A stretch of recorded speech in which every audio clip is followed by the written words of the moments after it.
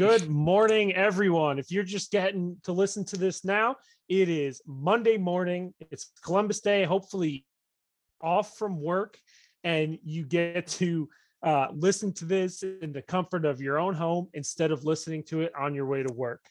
Tonight, I'm Doug. I will be your host. I'm with John, Luke, Steve, and Derek.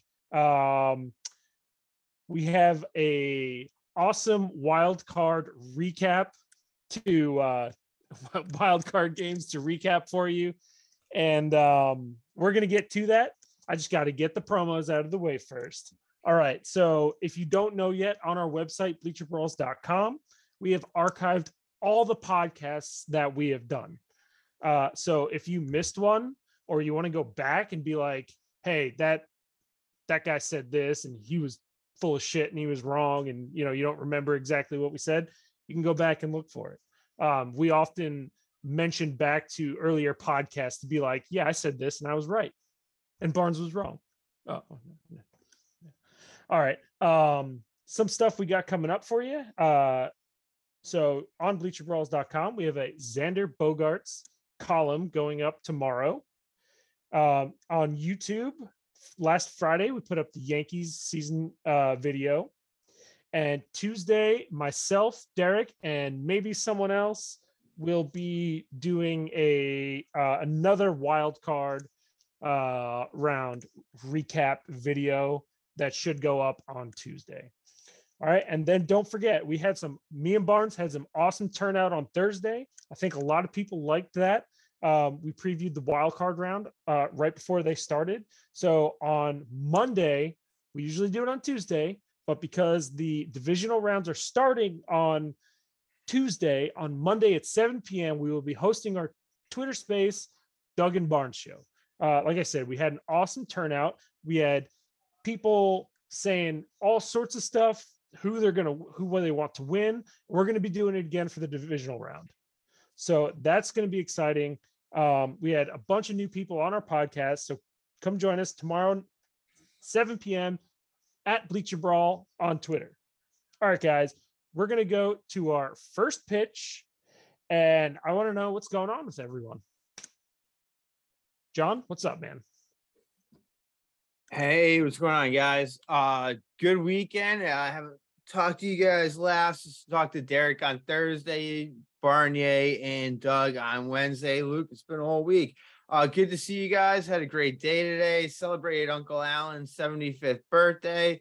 Got to watch some football, and unfortunately tomorrow I'm going to SeaWorld with my wife, my family, my wife's friend and her kids, and her husband, who's just going to go on and on and on the entire time about how Ohtani should be the MVP.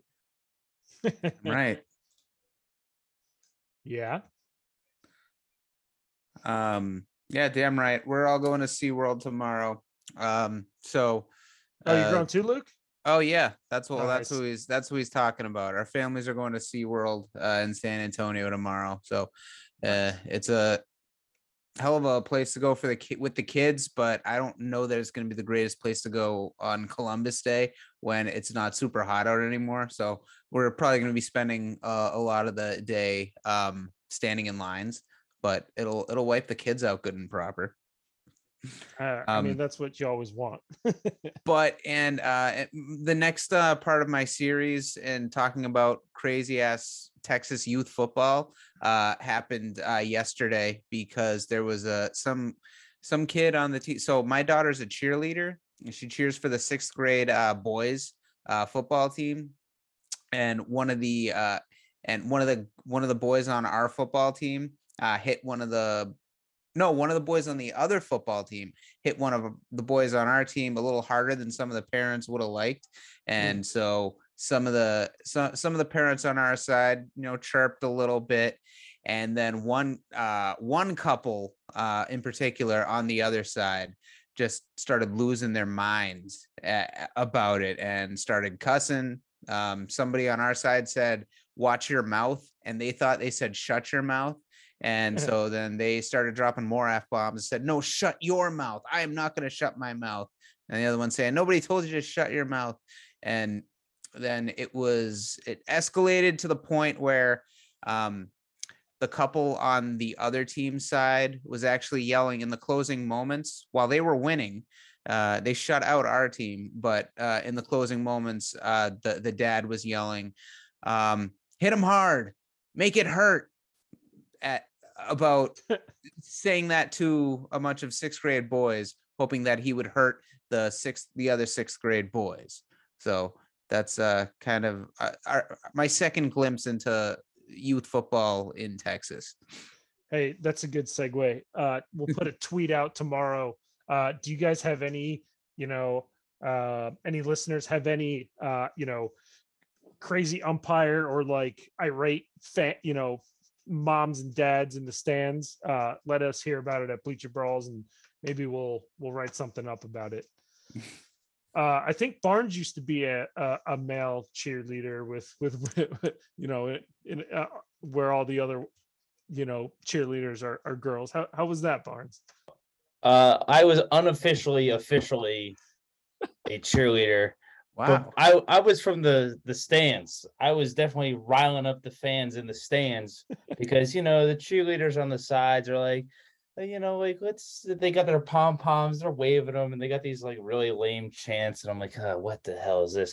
But hearing that story about parents like yelling at quick story is I was in high school and I was at their high school basketball game where I didn't play. I was a cheerleader from the stands, and my friends are playing, and there's this kid on the opposing team, and his name was we can bleep out his name for whatever reasons. Maybe he doesn't want to be shamed here on the podcast. But his backstory is his father played in the NBA. And his father, you're like, oh, wow, he played in the NBA. But if you Google search Michael Jordan, maybe you've heard of him, his best dunks of all time. Yeah, one of his dunks is on his dad. And anyway, our team is giving that kid the business, and his dad's like, "Come on, son!" Yeah. And I'm like, "Yeah, come on, son!" Like, and I know what I'm doing. I'm 16. I know what I'm doing. I'm being a dick. And the dad and I start like shouting at each other. And next thing I know, I look at him, I'm like, "There's a 40-year-old man just yelling at me right now." I was like, are we really doing this? And it was just really funny. I probably deserved it. The father's name is Trapuka. So little Trapuka, if you somehow hear this, your dad almost punched me, and he's a coward, and he got dunked on by MJ. So how did his balls taste? Anyway, moving on. Great to see you guys. If Derek, he punched you, he was an NBA player, so that would have been a nice payday you could have gotten out of that. Yeah. I know. I was really trying to get a rise out of him. You didn't antagonize him enough. That little bit more might have gotten him over the line. Yeah. My question is, does he get royalties off like any pictures of the dunk that Michael Jordan has over him? I'm pretty sure he would have to. Probably not, because MJ's like, absolutely not. You really think MJ is sharing that glory?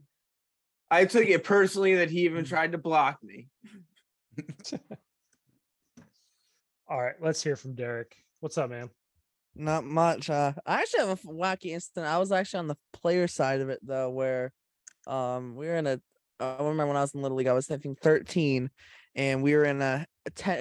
The game ended up going 10 innings. We were in the bottom of the ninth, and it was a 7. It was normally played 7 innings. We were in the bottom of the ninth, and 2 outs, runner on third. Sharp one hopper got hit at me, bobbled it, but I made the play because I heard all the other parents going crazy. So on the way back to the dugout, I gave them a shush and shushed them. Then I hit second in the top of the 10th, got on base, got all the way to third, then scored the eventual winning run on the sac fly, flexed on the opposing parents, and gave them the double bird. Nice. I don't believe you did any of this. Yeah. Well, so that happened. And then we ended up winning, and then I got yelled at by the other team's coaches, and I just said F off. I just said F off, go home. But yeah, I had some crazy moments on the field. I was a little bit like Manny Machado, a little hot-headed at times. But not doing good. no Red Sox games to watch this week, unfortunately. So that kind of sucks. But I'm making the best Yeah. of it, rooting for the Mariners and the Padres now that the Cardinals are out. I took the Padres as my team on this, so someone else could get the Cardinals, and I think that decision's worked out well so far. Yeah, so I was the one who took the Cardinals, and if you heard our Thursday Doug and Barnes show, every single Bleacher Brawls member took the Cardinals to beat the Phillies, but we know that didn't happen. Barnes is here with the recap of the Cards and Phillies series. What more to say than it was just like a disappointment, and it stinks to see that like Pujols and Molina and Wainwright aren't moving on to the next, like just past the wild card round. I think that's what we all want. I hit a tweet that was like, hey, retweet if you want to see Pujols hit a home run in the playoff. Like just hit a home run. Like that would have been awesome. Like it just stinks that you're gonna see, you know, a first ballot Hall of Famer, you know, probably, you know, Pujols definitely. Does Yadier Molina make it to the Hall of Fame? Sidebar. John, what do you think? Yadier Molina, Hall of Famer, yes or no? 100%. Oh, absolutely. I think just he defensively, he's been one of the best catchers of all time. He's a Hall of Famer in my book. Luke, Yeah, I would say so. Definitely. He's got 3 rings, doesn't he? something like that. Derek, He's got 2 rings. And yes, he's a Shut Hall up. of Famer. Doug. Yeah, Yachty? 100%. Yeah. So it's just like, hey, you're seeing 2 Hall of Famers, like, you know, they're gonna go out like this. You know, game 1, which if you listen to the old Doug and Barnes show, my guy Jose Quintana, I thought he was pitching really well, and then Helsley just screwed it up for the Cardinals. He just screwed it. Like one guy, you know, he lets up a single, couple walks, and like next thing you know, the Phillies put up a 6 spot in the 9th inning. And I'm like, what the hell just happened here? Like what just happened here? Then they lose. You know, then they go to game 2, and it just seemed like St. Louis couldn't do anything. They had what was it, 17 left on base. You know, like runners left on base. Like that's not winning baseball right there. 17 left on, 7 hits in the game, and you just couldn't like push a runner across. Like I don't. Yeah. They just couldn't get it done. And you know what? Shout out to the Phillies. I hate your fan base. But hey, good. Congrats. You moved on to the next round. That lineup is really deadly. You know, their pitching is not too shabby either. I got a lot of Red Sox vibes from the Cardinals in that series.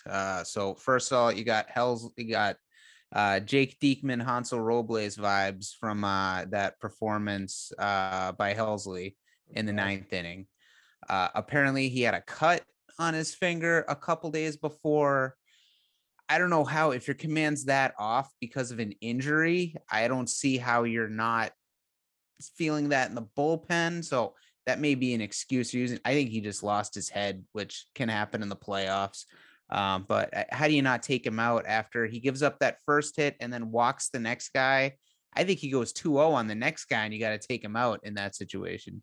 I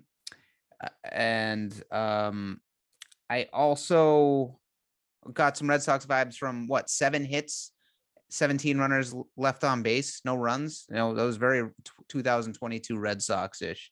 But I had a question. So I saw this, somebody on Twitter was saying this, somebody who says good stuff most of the time, but he said, so in game 1, so the Cardinals, it's 2-1, there's the bases loaded with 1 out. The Cardinals bring the infield in to face Gene Segura. And so the infield comes in, the guy hits a hard ground ball, goes off Edmonds' glove, dribbles into right field, 2-run score. They end up losing the game. They end up getting more runs. They end up losing the game.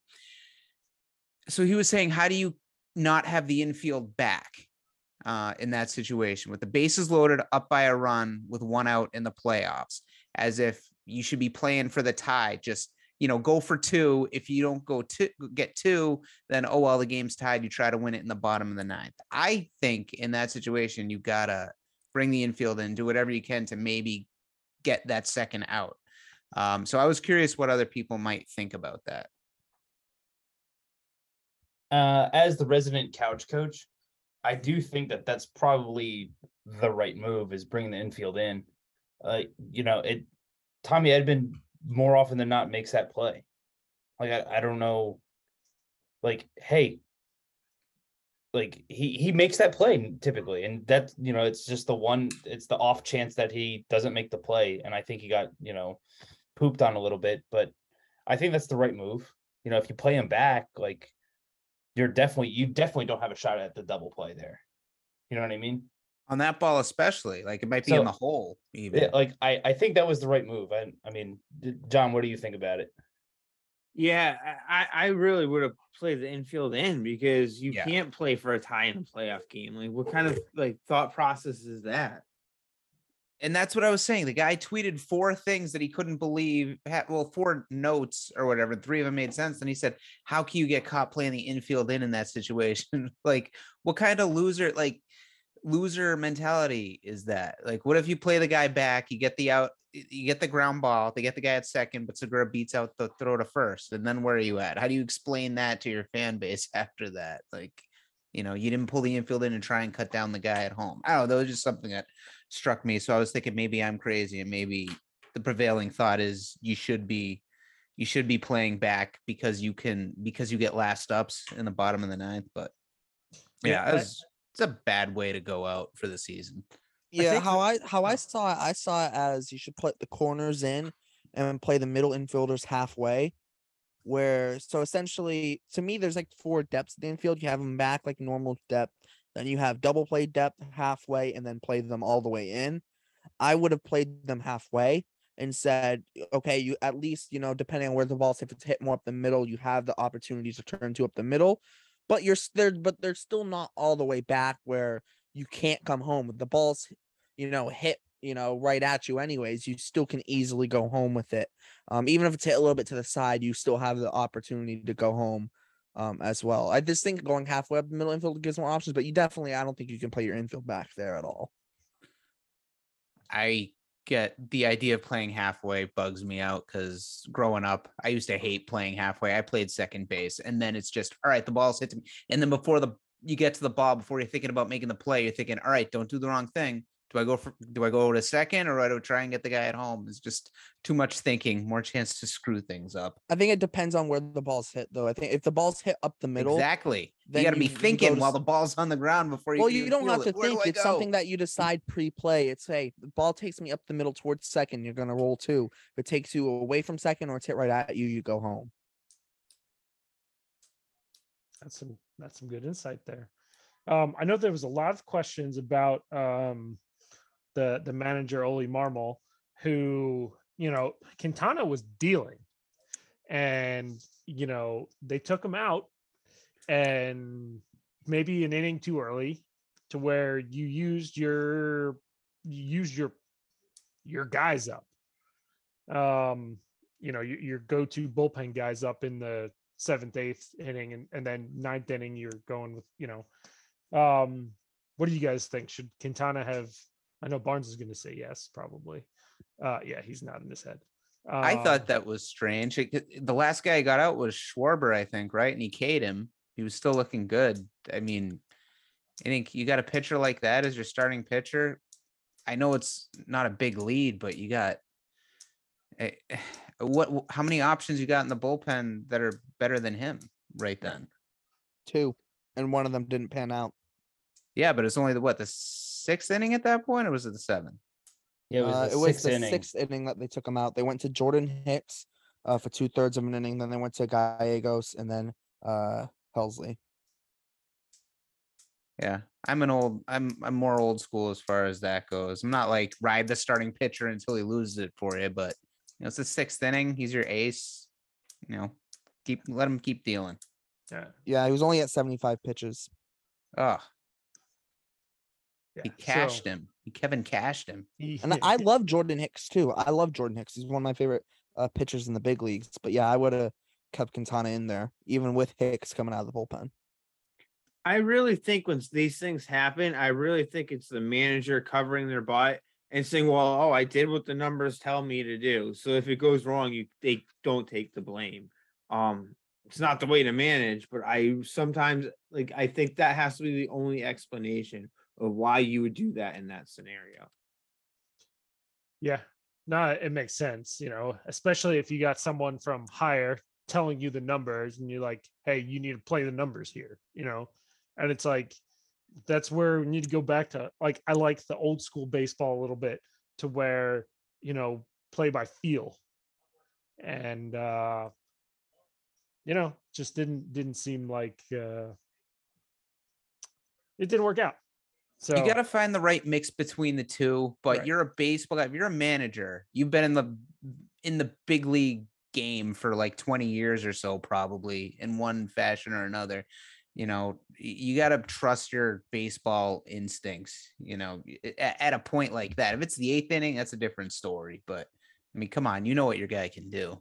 yeah, you got to, as a manager in the new age analytics, you got to figure out how to balance both of them, because they are both good schools of thought while managing. But now you have talking heads up above you, and it's like, well, which one do I listen to? Regardless, at the end of the day, Phillies take 2 between Aaron Nola and Zach Wheeler, who had very, very good pitching performances. I think all the Cardinals needed to do was win one of those games, and they would have gone to game 3, and they would have, I think they would have won game 3, because, I heard on so much on the radio today that the Phillies are, a team built for a 2-game series, best of 2-game series. I heard that so many times, and it's like, well, I guess we'll just see how they do in the divisional round. They are taking on the Atlanta Braves, and I know our Bleacher Brawls crew wrote them off. It was unanimous that the Cards were going to win. Completely wrote off the Phillies in this series. Are we completely writing them off again against the Braves? Yes. Yep, definitely. All right, so it looks like the Phillies are the team that need to prove themselves this year, because they're nobody's giving them a chance in hell this next upcoming series, which starts on Tuesday. All right, Mariners and Blue Jays, probably the most exciting game, one of the most exciting postseason games I can remember. Luke, I want to hear about some Mariners and Jays recap. It I gotta say, it just warmed my heart yesterday seeing what happened. I don't, spoiler alert, but the other AL East team that played yesterday got eliminated as well. And I just thought that my season, as far as pure happy moments, I thought that ended for me. Baseball related happy moments that ended for me at the end of the first half of the season. But then you see the Blue Jays and the Rays get eliminated in the same day, and the fact the Blue Jays going out like that at home was just made me feel all warm and fuzzy inside. It's not like, oh, the Blue Jays, the AL East team, I hate them. I mean, I do, but it's that those guys, not even all those guys, Alek Manoah and Vladimir Guerrero Jr. Don't stop yapping. Alek Manoah always yapping on the mound, striking out guys like Franchi Cordero and Bobby Dahlbeck, and then chirping at them on their way back to the dugout, and getting a walk-off hit, and Guerrero getting a walk-off hit and screaming, "This is my house, this is my house." I was always the kind of person, no matter what the competition is, I was never a smack talker, just because what do you say? You start talking all this trash, then what do you say when it comes back to you, when the other team does good, you lose afterwards? Then what do you say? Then you gotta eat crow and just, yeah, I got, I wrote a check, my mouth wrote a check, my body couldn't catch, something like that. Or you got to be defiant, or you got to do what the Blue Jays did, which is run and hide. I couldn't find a single quote about any of them taking accountability, anything, saying anything after they lost. They must have just all cleared out of the dugout. Their bullpen, we all knew going into the season that their bullpen was the big issue for them coming into the season, and it failed them yesterday, just like we all thought it would. But the starting pitching failed them too, and that was supposed to be a huge strength for them. Manoah and Gosman were both unimpressive. Less than 6 innings pitched. They both gave up 4 runs. And the Mariners, just, you gotta tip your hat off to the Mariners. Clutch hitting both games. Kyle Raleigh and Carlos Santana and Adam Frazier and JP Crawford just they all stepped up when they had to. They're the most likable team in these playoffs, I think. And it was really good to see the Blue Jays have to eat dirt at home in their house at the hands of a likable team like the Mariners. And I was wondering, did anybody else realize how horrible Alejandro Kirk had been in the second half until this weekend? Because I saw his numbers. I remember before the All-Star game, he was an All-Star. He was hitting like 320 with like 13 home runs or something like that. And then I saw yesterday, this weekend, he's hitting 280. He finished the year hitting 285 with 14 home runs. He totally fell off the map in the second half. 248 in the second half. It's awful. I mean, it's hard to hold up as a catcher. Jose Trevino started pretty well this season. In his second half, it wasn't horrible, but it wasn't anywhere near as good as his first half. Yeah, but they were DHing Kirk, though. I think that's a difference because they were playing Danny Jansen a lot behind the plate down the stretch. They had 3 catchers. They had 3 catchers on their roster, so Kirk could DH, but he was hitting 250 the last 3 months of the season. Yeah, but I feel like the Blue Jays, like, I don't know, maybe, I don't know if it's stubbornness or whatever, but I feel like they needed to move their lineup around a little bit because having Kirk, who, yes, he's a good bat to ball skills, but like he's been struggling late in the year, like maybe don't hit him clean up behind Vladimir Guerrero Jr. You know, maybe put someone else behind Vladimir Guerrero Jr. that might pose a bigger threat. You know, maybe put Teoscar Hernandez behind him instead of in the 5 spot. Maybe move him up a spot or figure something else out. I feel like that could have been done. Yeah. I know Derek. So the Red Sox crew on Bleacher Brawls all picked secondary teams because the Red Sox were eliminated and did not play in the postseason, obviously. And Derek quickly scooped up the Mariners, and I know he's just itching to talk about the Mariners. Yeah, I'm excited about this one. I'm wearing my Ken Griffey Jr. jersey tonight. I have my Mariners hat somewhere near me. But yeah, this Mariners team is probably the most fun team in the postseason. You got the big dumper with a bomb in game 1. That's Cal Raleigh, if you don't know. The guy who Barnes was saying only hits home runs, and Eugenio Suarez had a couple doubles this series, was solid. Carlos Santana with some timely hits. Adam Frazier as well down in the I think 8 spot of the lineup in game 1, and then I think he pinch hit in game 2. Yeah, actually, sorry, no, the 6th spot in game 2 in that lineup. Yeah, this Mariners team just has it. I want to give a shout out to Andres Munoz out of the bullpen. Game 1 was lights out, relieved Luis Castillo in the 8th inning, got 5 outs, was amazing. Game 2 didn't have his best stuff, but still got through the 8th inning without giving up a run. He's been lights out down the stretch for the Mariners. I picked him way back at the beginning of August in the Bleacher Bumps article about players on contending teams that are underrated. Talked about him again last week on the Twitter Spaces for someone who needs to step up for each playoff team, and Andres Munoz stepped up for the Mariners when they needed him to. Yeah. So if you guys missed last Tuesday's Doug and Barnes show, we all picked right. I picked Cal Raleigh, and I think he was the MVP of the series.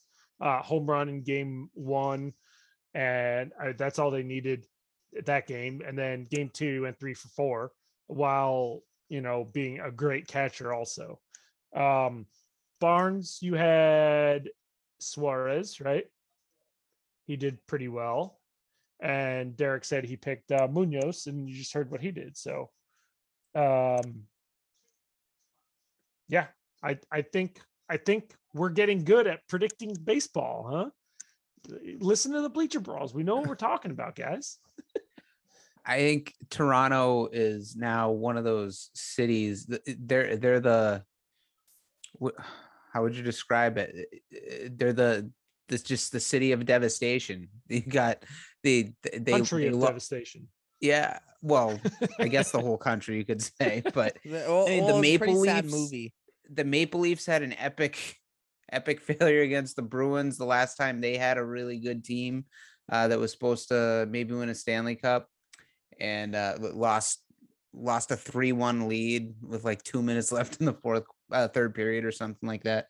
And now this. And what happened? I think what happened to the Blue Jays this weekend is karma for all those Blue Jays fans trying to completely screw over the All-Star voting, because at one point, I think all of the Blue Jays 1-9 in their starting lineup was leading in All-Star votes at their position. Well, Yeah. This is what you get. So the baseball gods came back to really hurt you bad. I said with the Cardinals, that's a rough way to end your season. This is awful. This is an awful way to end your season. Yeah, when you're up 8-1 in any game, like 8-1, and that you Carlos should be winning Santana, that game.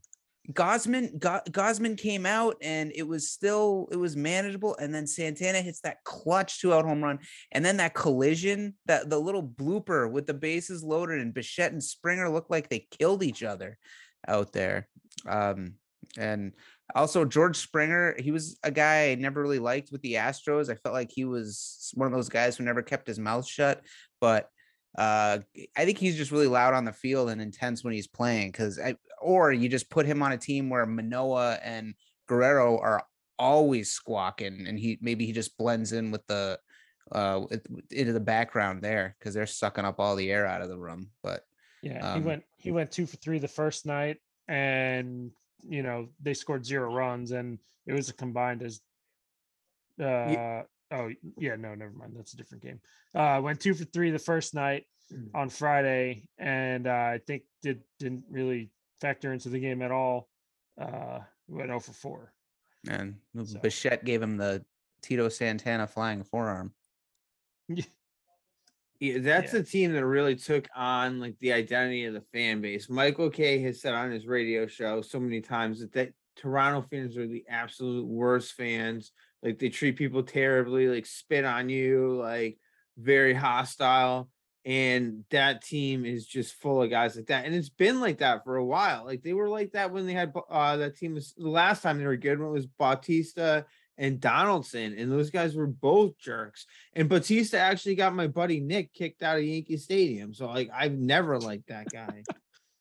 And you want to talk about how a poverty franchise, so they're facing elimination in their home stadium, and who do they bring out what legend do they bring out to throw out the ceremonial first pitch? Vernon Wells. Oh, that's a name I haven't heard in forever. Yeah, Toronto was probably the least enjoyable stadium I've been to, only because like when we went, it was like the 6th inning or something, and there's nobody there. So we were like trying to move down seats, and the guy just wouldn't let us. And he goes, well, if we let you move down, everyone else should be able to move down too. I was like, dude, there's nobody here. And he goes, nope, you got to go back to your seat. I was like, well, I'm never coming back here. That happened to me at Fenway once. Really? Yeah. I still went back. That's why I love my Orioles. Yeah, because no one shows up. Exactly. All right. So that game 2 may have been one of the most exciting postseason games in recent history. A close second of this year's postseason was game 2 of the Guardians and Rays. That went 15 innings. and like pitching, man. I mean, we knew that one was going to come down to pitching, starting pitching and bullpen, and it did not. Like, there was no fault in that game on anyone, right? The Rays batters didn't show up, but is that a knock on the Rays pitchers or Rays batters, or is that just praise for the Guardians pitchers, because they were nasty. They were nasty. And I picked the Guardians as my postseason team. They win 2 games against the Rays. The Rays do nothing, and the Guardians get to go on to New York to fight to face John and Barnes's team, which I think the Guardians are going to sweep them. Wow. I got the Guardians to sweep the Yankees, but we'll talk about that. Little preview of what we're going to talk about on tomorrow on the Doug and Barnes show. So I do want to get this out there. Little sidebar here. I've always been irked and annoyed by the ghost runner, right? And then we get into the postseason, and that rule's gone now, right? And I think it's done next year too, right? I think it's done moving forward. I don't know about that. Right. All right. We don't know. I know they were discussing it, but we don't know for sure. I hope it is, because it was so enjoyable.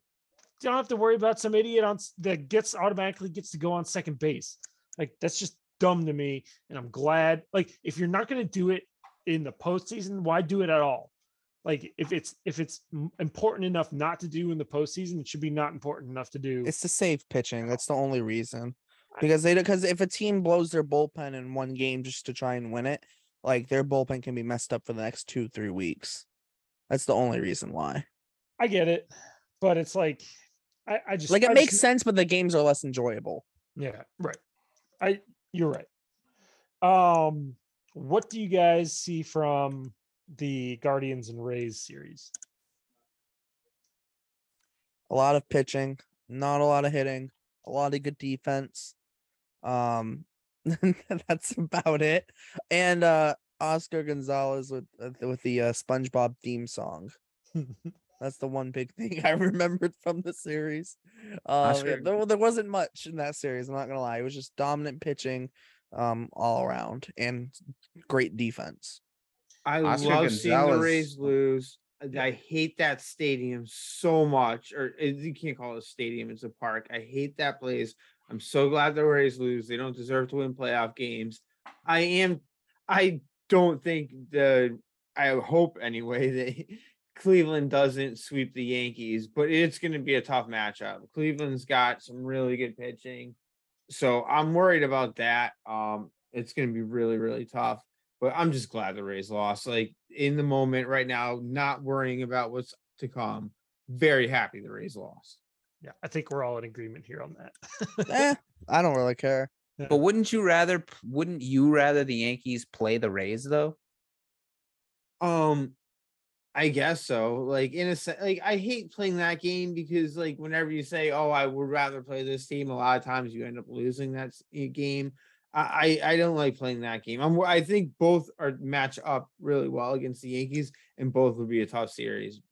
Cleveland's probably better, but like I said, it's just in the moment. It's great to see Tampa lose. They're both similar matchups. They're both pitching and defense teams. The Rays have Wander Franco. I know he's had a rough year and whatever, but he's kind of like their star guy.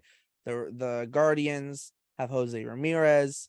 The Rays have a bunch of solid pieces around Wander Franco. The Guardians have a bunch of solid pieces around Jose Ramirez.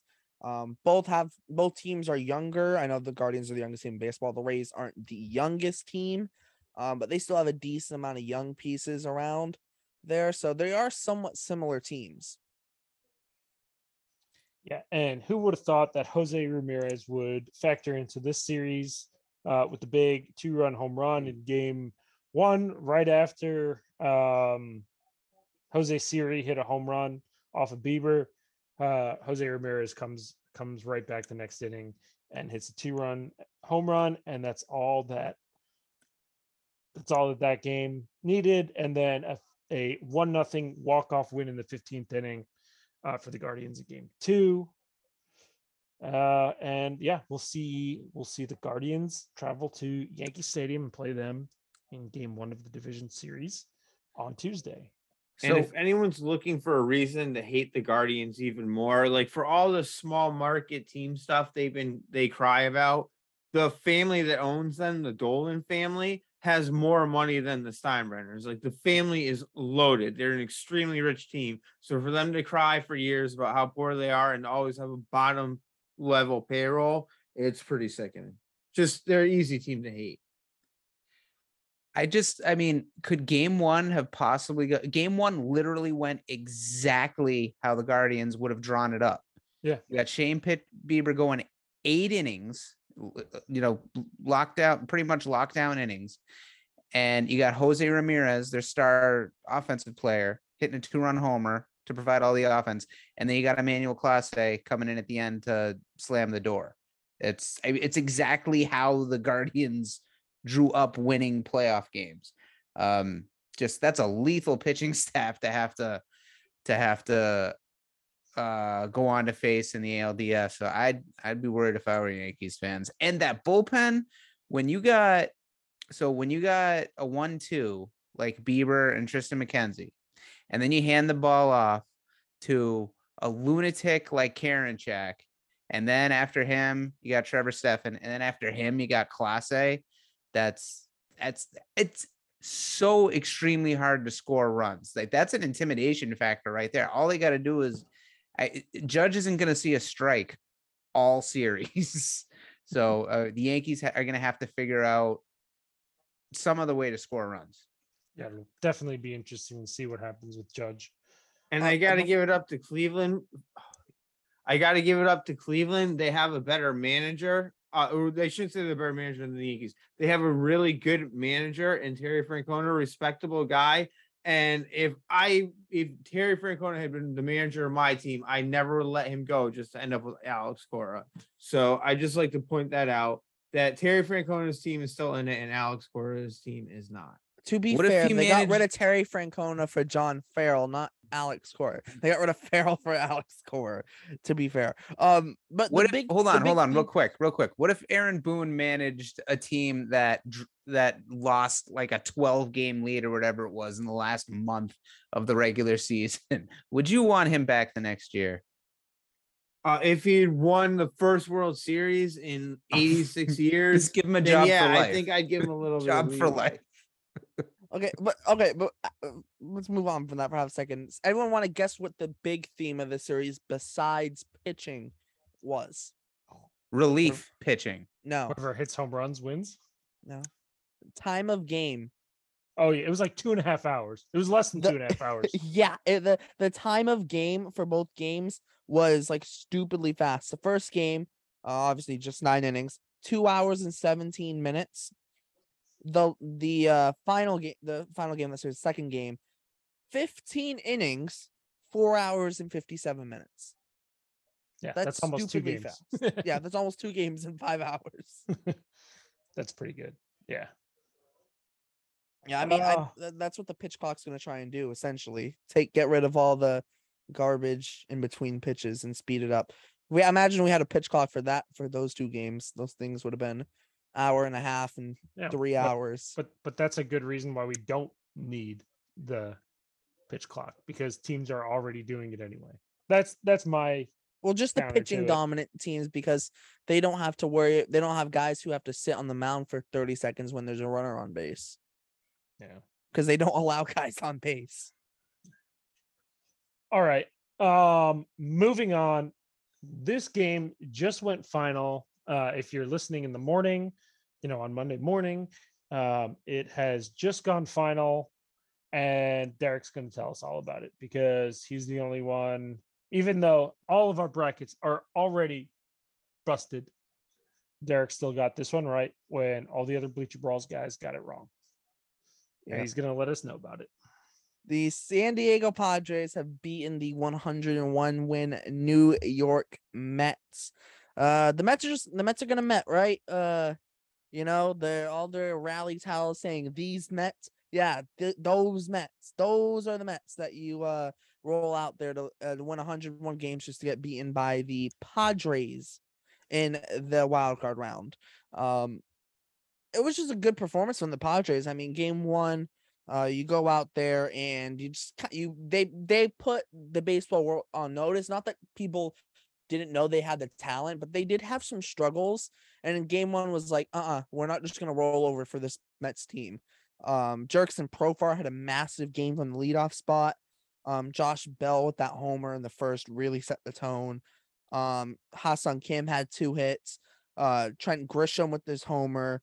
Austin Nola had a hit at the bottom of the order, and that's going to be a theme in this series for the Padres. That bottom of the order was hitting very well. Game 2, the Mets came back. Blake Snell struggled a lot. He walked 6 guys in 3 1/3 innings.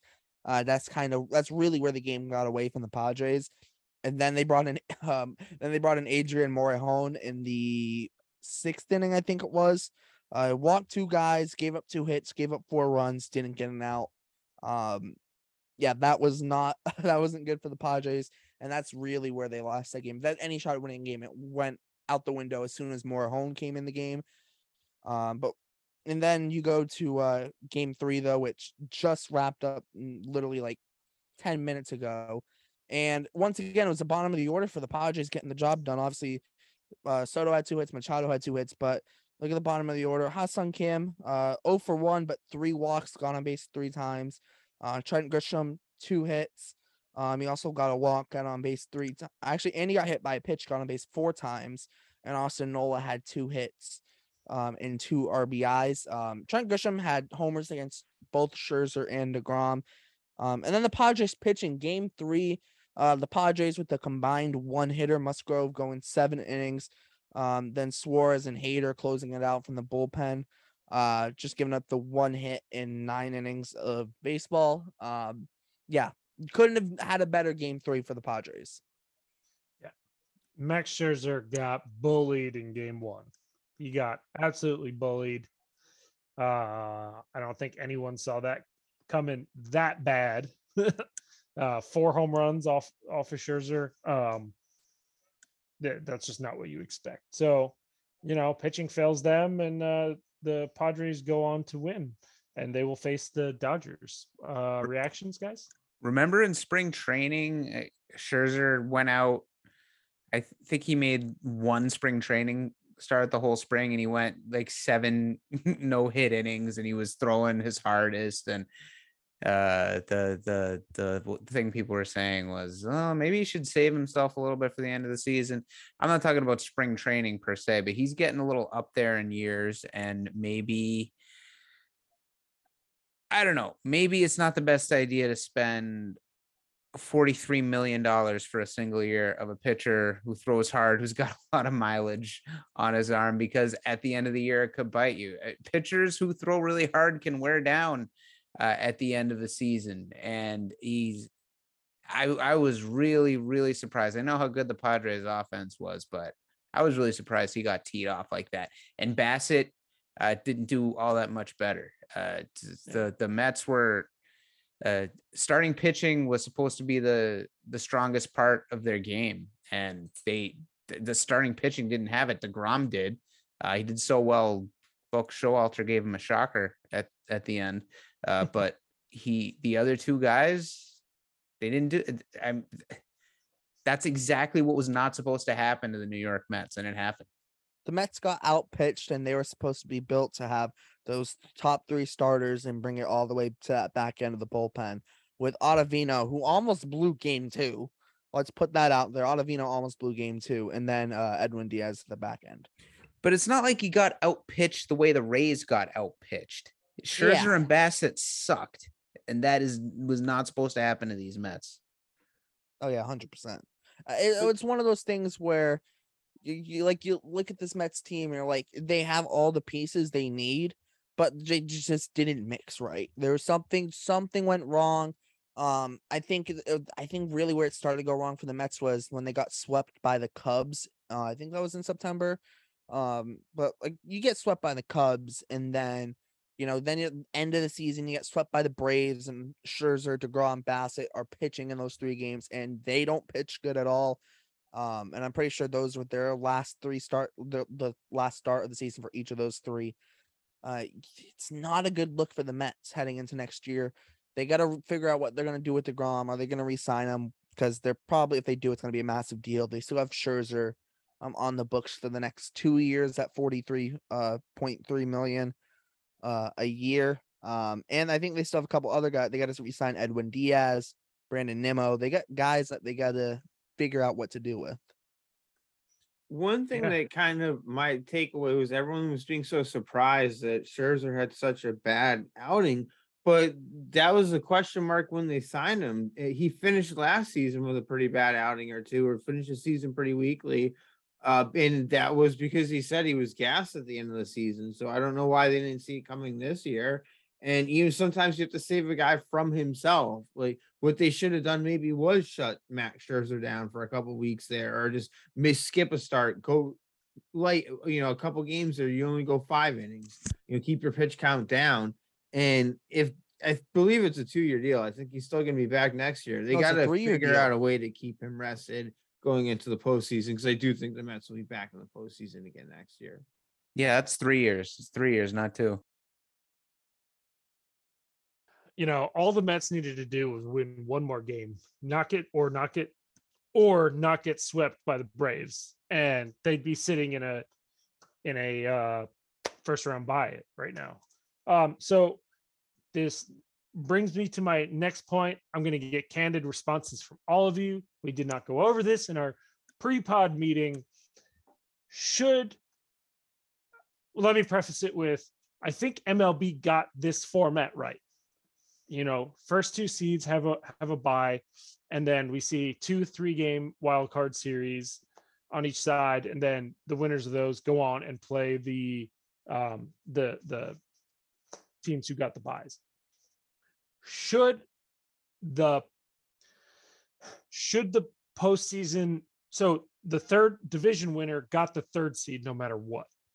Should MLB next year change it to reseed after the playoff teams are set?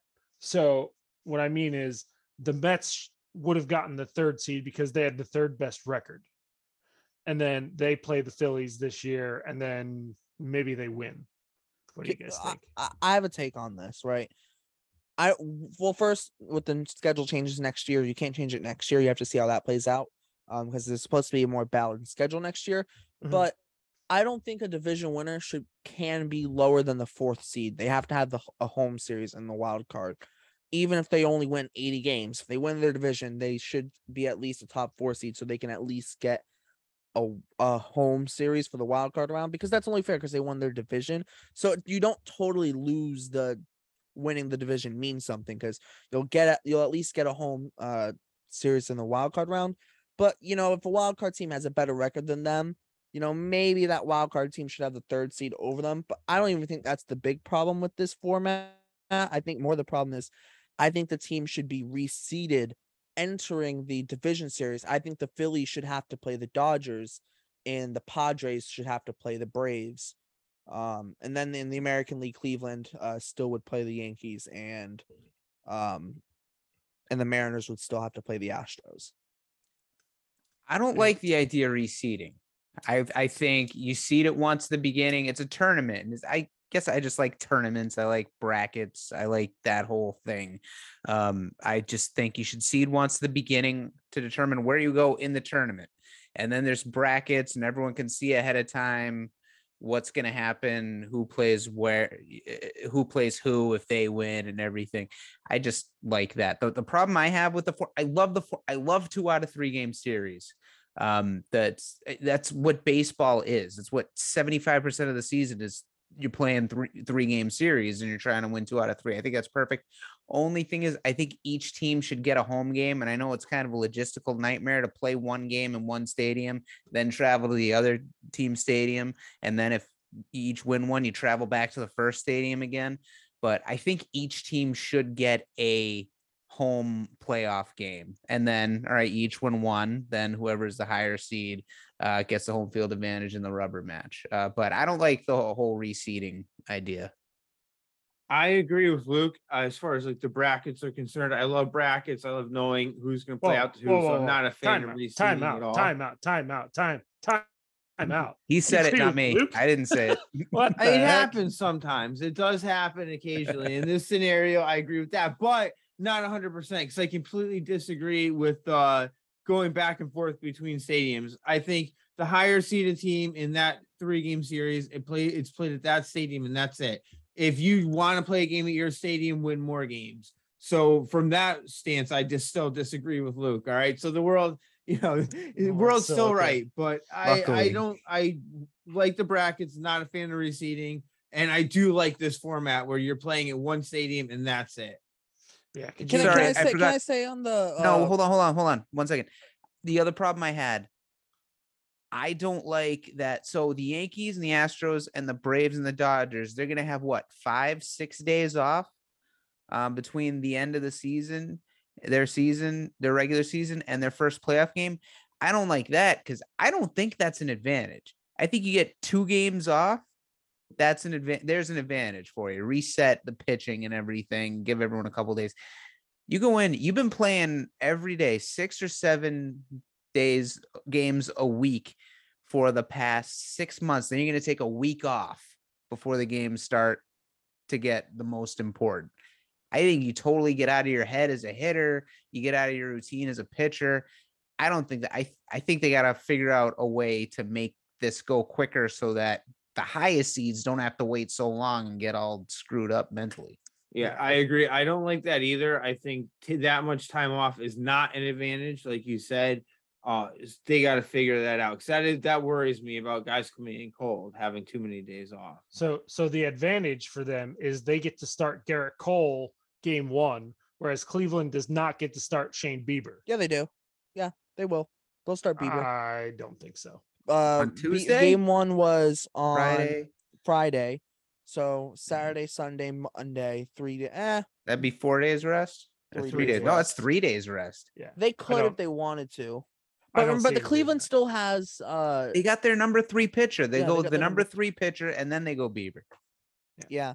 And Bieber could pitch in games 2 and game 5. Yeah. Still. So you're still gonna get Bieber twice. The only thing is you don't get McKenzie twice, but you're Right. still gonna have to get I think probably Savali twice. Yeah, probably Savali twice. Unless the police. Yeah, it would be Savali twice. Either way, that's the advantage is they're not starting, the team who just won in the wild card is not starting their number 1, whereas the Yankees get 2 legitimate starts in, game 1 sets the tone, right? I don't know what the stat is off my head, but teams who win game 1 generally win the series, right? And I'm just saying generally, but we know if the Yankees wasn't able to start Garrett Cole in game 1, if it's backwards and the Yankees are in the Guardians spot where they don't get to start Garrett Cole game 1, that's a huge issue.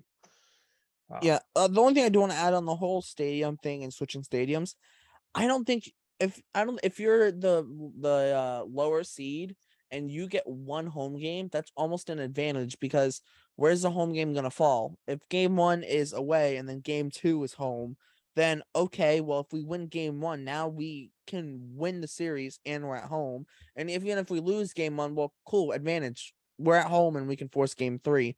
If game 1 is a home game and then the last 2 are away, now you can start the series off on the right foot and get a win potentially at home.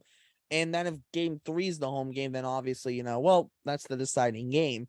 I feel like it's too much. I feel like you kind of have to have it all at one stadium in a 3-game series. I just feel like there aren't enough games to make it flip-flop between stadiums, especially considering the fact with like the whole scheduling thing and they have to having teams travel across country twice in a 3-day and potentially across country in a 3-day span.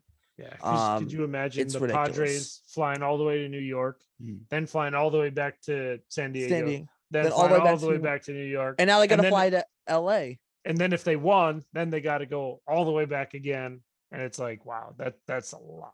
Yeah, I that's a love that's it. a lot It's for the both teams, grind. It's the though. playoffs. You got to That be is a the man grind. among Not like men to that get through the though. playoffs. Not like that though. I think there's a difference because normally when there's travel day, like the teams get a travel day, like there wouldn't be a travel day. And if they made a travel day, then the wild card round's gonna last too long. And if you're gonna have the 3-game format, you can't have it last more than 3 days. The only thing is they should have had the wild card round start closer to the end of the season. That's the only thing that they should have changed. Had the wild card round start closer to the season. Because it started on Friday. The season ended on Wednesday? No, maybe you can't put it closer to the season. I don't know. I don't know how you figure it out, but they figure it out somehow. I don't know. All right. I'm not the schedule guru. I thought the wild card game, I was against having a wild card game, just one game to decide playoffs, a playoff series. I didn't love that. As exciting as those games were and those stakes made it, I just thought it was not baseball. Love 2 out of 3. And I like 2 out of 3 and then 3 out of 5 and then win 2 4 out of 7 game series. I like that progression of it all too. Let's I make the was- World Series 5 out of 9. Oh God. I was very opposed to adding another postseason team because just seems like now they're just letting one more team in, but it actually worked out very nice and complete how they did it and the logistics and of everything definitely changed my opinion in that, and I'm definitely in favor of it now. I feel the So- same way. Felt the same way when I heard about it, and I feel the same way now. It's better now. It's more exciting now. It's just more of a month-long baseball celebration, Yeah. I guess you could say. Plus, just having all of the games in one weekend, like that's freaking cool. There's always from 12 o'clock until 12 noon until pretty much 12 p.m. or a.m. whatever. You have baseball. Yeah, it's like a March Madness kind of vibe Yeah. to Friday and Saturday. Yeah, the only thing is, I think next year it's going to end up being in the middle of the week because the season normally ends on a Sunday. Just like March Madness. Yeah, But I feel like the weekend is better for baseball. Yeah. I don't know. 'Cause, That's I just me. mean, if I'm at work, during that starts at noon, it's like, well, now I can't really watch it. Yeah. The only thing is that they have to compete with college football and the NFL. That's the Hey, you only take crappy thing about the weekends. But what do you do during March Madness? You take a long lunch, you sneak down to a bar, you have a couple drinks, you come back, No. pretend you didn't drink. You on sit your in lunch class and put break. it up on your phone and your laptop and you watch it in the middle of class. Sure, yeah, you do that too. And you don't pay attention to what the heck's going on in class. All right. Well, it was an exciting wild card round. Most of us are in favor of the format. We'll cover more of it tomorrow on the Doug and Barnes show, but we have a couple of things before we sign off today. We're going to have an NFL update from John. Yeah, I just wanted to say it was a great weekend for football. The Giants beat the Packers in London, now 4-1. This team, they're not Super Bowl bound, but they're moving up the ladder. They're finally moving in the right direction. It was absolutely fantastic. I'm sure Aaron Rodgers had a list of people to blame after the game of why it was not his fault that they lost. But overall, great game for the Giants. And then Saturday, Red River rivalry, Texas versus Oklahoma. Texas shuts out Oklahoma. The first time that's happened in forever, if ever.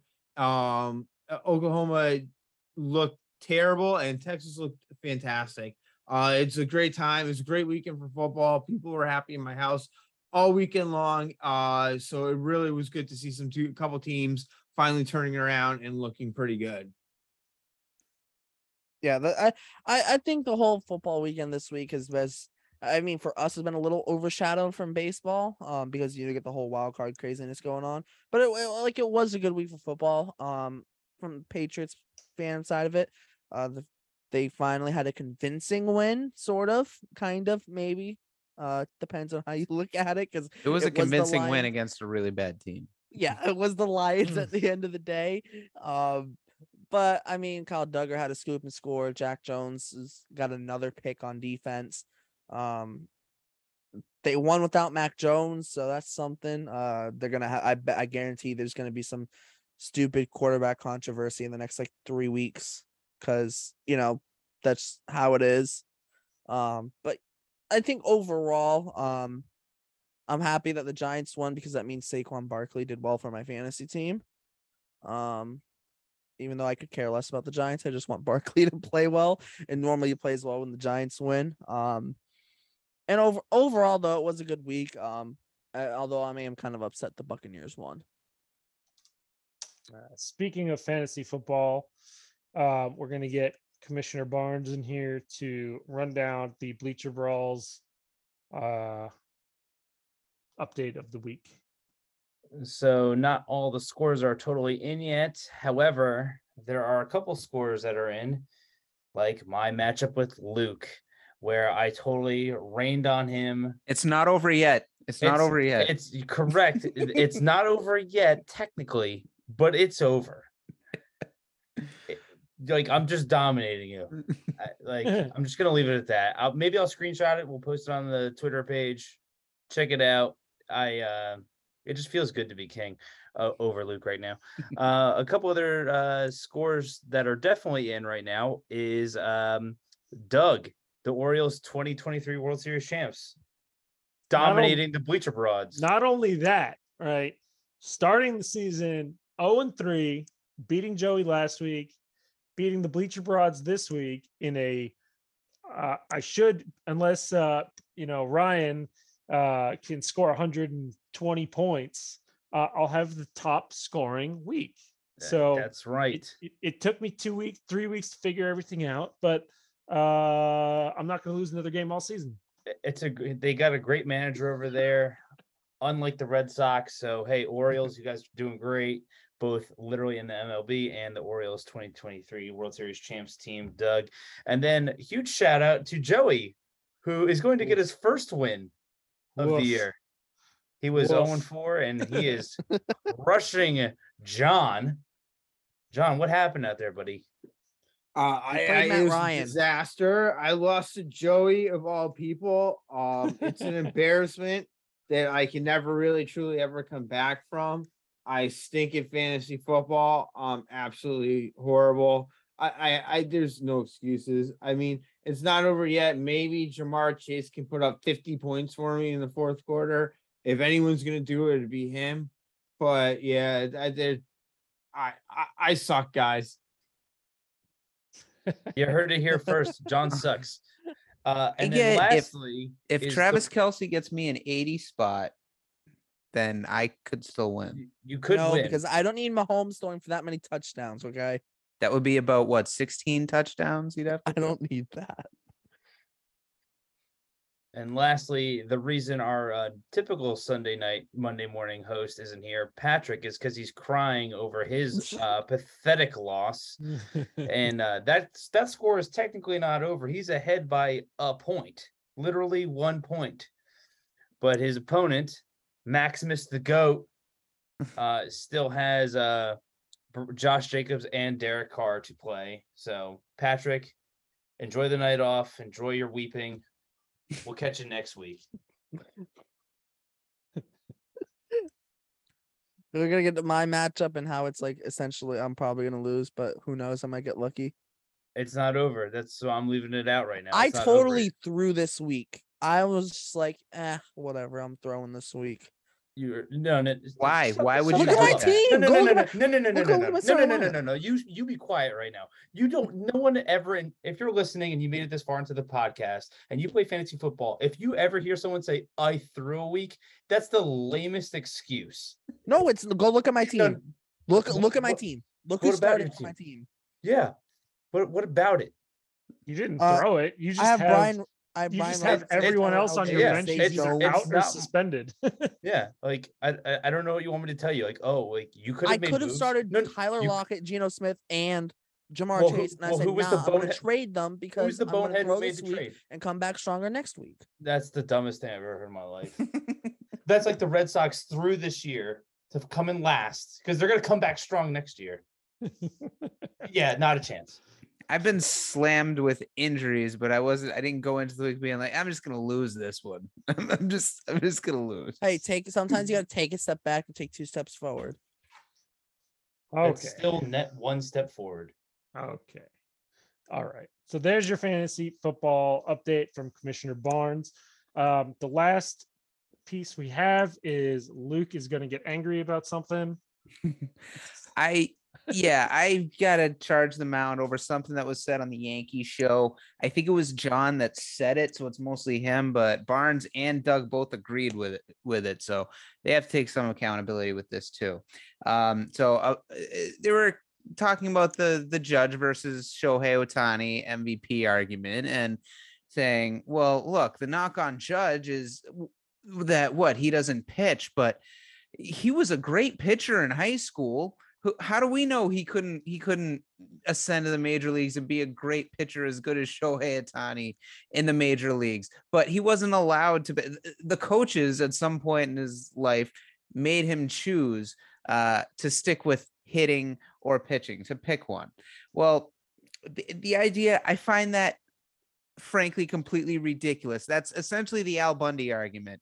He might have scored 4 touchdowns in one game as well, playing quarterback or running back or receiver in high school. All of these guys in the major leagues, they were all nasty at all sports growing up. They all probably got 30 points per game in playing basketball too. But that doesn't mean with the geometric rise in competition as you get from high school to college and then college to the minors and the minors to the major leagues. Like, I get that in Japan, maybe that's more accepted for someone to be a pitcher and a hitter. But if somebody, even in high school or college, if somebody was pitching and hitting at that level and the people that were coaching him, the people that were helping him along progress, saw that he had an eye for this, at some point somebody would have said, well, try doing both. Nobody does that, but see how far it can take you. He could never have been a good pitcher in the major leagues. Come on. Hey, I was just a host. I don't know why you're lumping me in. Well, no, I mean, but they do stop him. You can't use the Al Bundy argument because he is a professional athlete. He's not selling shoes. All right. He actually made it there. He has a cannon for an arm, and he's a massive human being. Like, I'm sure he could put some amazing spin on a ball. Nobody's going to let that happen. No coach is going to take that risk, because when it goes wrong, and it quite possibly can go wrong. We've seen Ohtani already get hurt in a short amount of time of him doing this. Like, what happens if he slides in the second and hurts his shoulder? Like, you're also increasing the risk for injury by allowing a player to hit and pitch. And when Ohtani came to the major leagues, the whole question was, is the team that signed him, are they going to make him pick one? Because the thought was that he might not even be allowed to do both in the majors. Like, it's working really well this year. It doesn't necessarily mean we haven't seen it play out over an extended period of time. And no coach is going to take that chance and say, here, I'll be the first guy to ever do this. Because when it does go wrong, he's going to be the one that gets fired. It's going to be his job. Like, it's never happened because that's our culture. We're not going to let it happen. Like, I know a couple years ago, I was coaching my daughter's t-ball team, and the assistant coach had a 10-year-old son that was on a travel team, and he was a pitcher. That was it. At 10 years old, it was already decided that he was a pitcher, and that was just what he was going to do. That's the way we do things now here in this country, and it's just not going to happen. No coach is going to let that happen. So I wasn't saying that Aaron Judge would definitely be a good pitcher. I'm just saying he never would have even been given the chance. And I do think, for the record, he probably could have, because I think he's amazing. Okay, hold on. Let me throw in my neutral side of this argument. Jared Walsh, Angels first baseman. We all know who he is. He made his MLB debut as a relief pitcher, and the Angels said after I think it was 2018, he pitched 5 innings in September, and after that year they said, nah, you're playing first base. Screw your pitching. We don't care. You're playing first. Like, they just said, nah, you're not pitching anymore. And there's other cases too, like a guy like Alex Verdugo. I know Red Sox fans, we brought it up also too, because I've been pushing the let Verdugo pitch narrative, but he was the number 1 ranked 2-way player in his draft class, in his MLB draft class, and he got drafted by the Dodgers, and they're like, nah, choose one. the top rated two-way player in his draft class, and they're like, nah, you're doing one or the other. Like, you can't do both. And we would prefer you to play outfield and hit instead of pitching. Like, they just don't allow it. So even if like if Otani came up through the US, like, he would have probably stuck to one. It's also too, he's also a freak of nature, Otani. There's no one like him as well. Well, you're not the person I was charging, Derek, first of all. And second of all, the idea that, oh, it's not fair to Judge to say, that was the whole thing. It's not fair to hold that against Judge that he doesn't pitch because he probably could have pitched well. He pitched really good in high school. And the other thing I want against Judge, but you give Otani credit for doing it. Like, you don't, it's not a knock on Judge, it's more of a credit to Otani. Like, Judge doesn't get knocked because he doesn't pitch. Otani just gets an extra, like I don't know what the right word is, but he gets like a boost, I guess, because he is doing both at a high level. And also, I disagreed with the idea that you should include postseason stats in with the regular season stats when accumulating totals, because that's not fair to players who play on bad teams who would have no chance of Manny Ramirez would have 25 extra home runs or whatever. Bernie Williams too. It's just, you can't, they're not all playing the same amount of games. If you factor in the postseason, they don't even have the chance to play the same amount of games. So you can't combine them, because then how are certain players going to have a chance to tie or break records? Randy Arozarena would have won Rookie of the Year in 2020 had they combined the stats. Free agency. You're allowed to, go to where you want to. You're just, I hear your argument, Luke, but it's also like, I get both ways. Like, I understand like your complaint, because your Red Sox players right now will never break a record because they're going to be on this crappy team in last place in the cellar. Whereas, like Aaron Judge is going to just keep tacking on these home run totals. So I get it, but at the same time, it's like, why are we penalizing these players for, being good?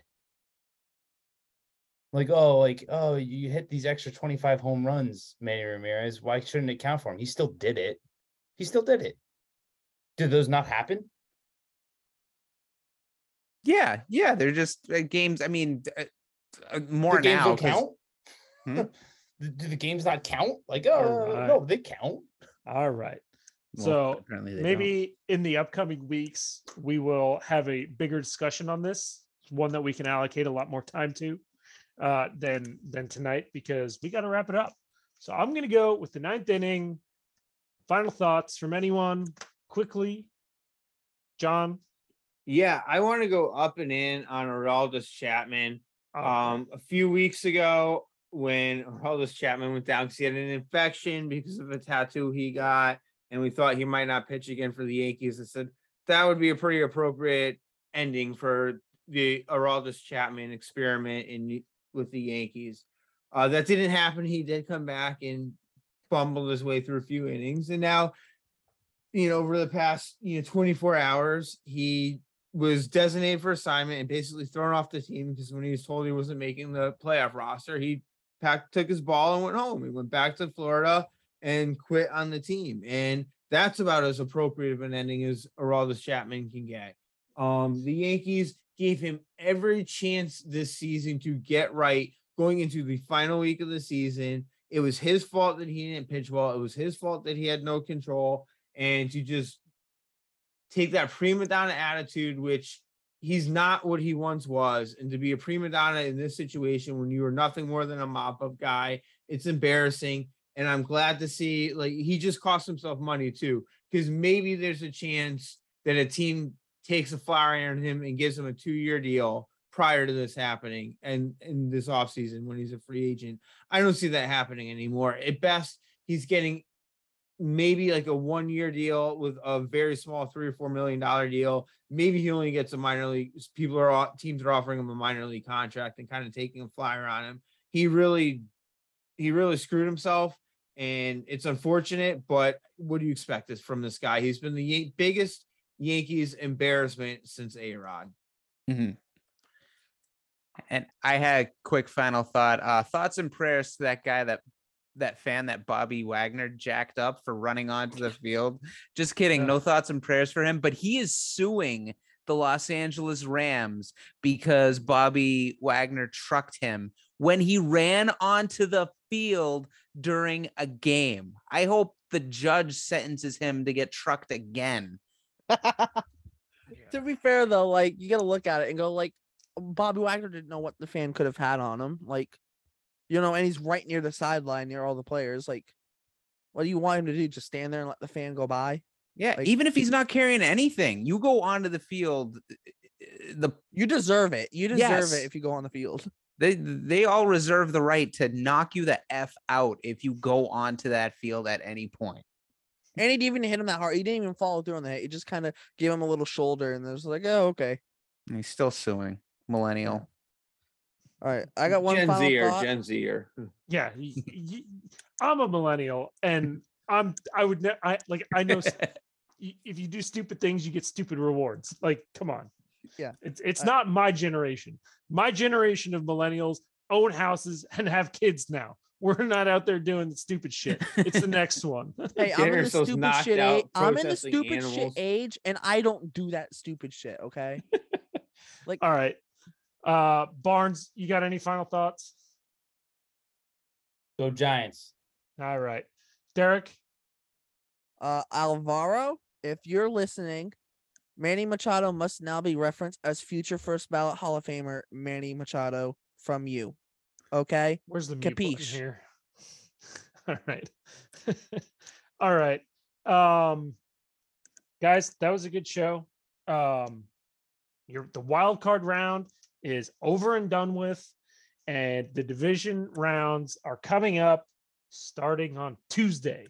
So that means tomorrow, Monday night, well, I guess when you guys hear this tonight at 7 p.m. on Twitter, we will be having a Doug and Barnes show for the division round. So if you have anything to say, please come on. Everyone can say what they want.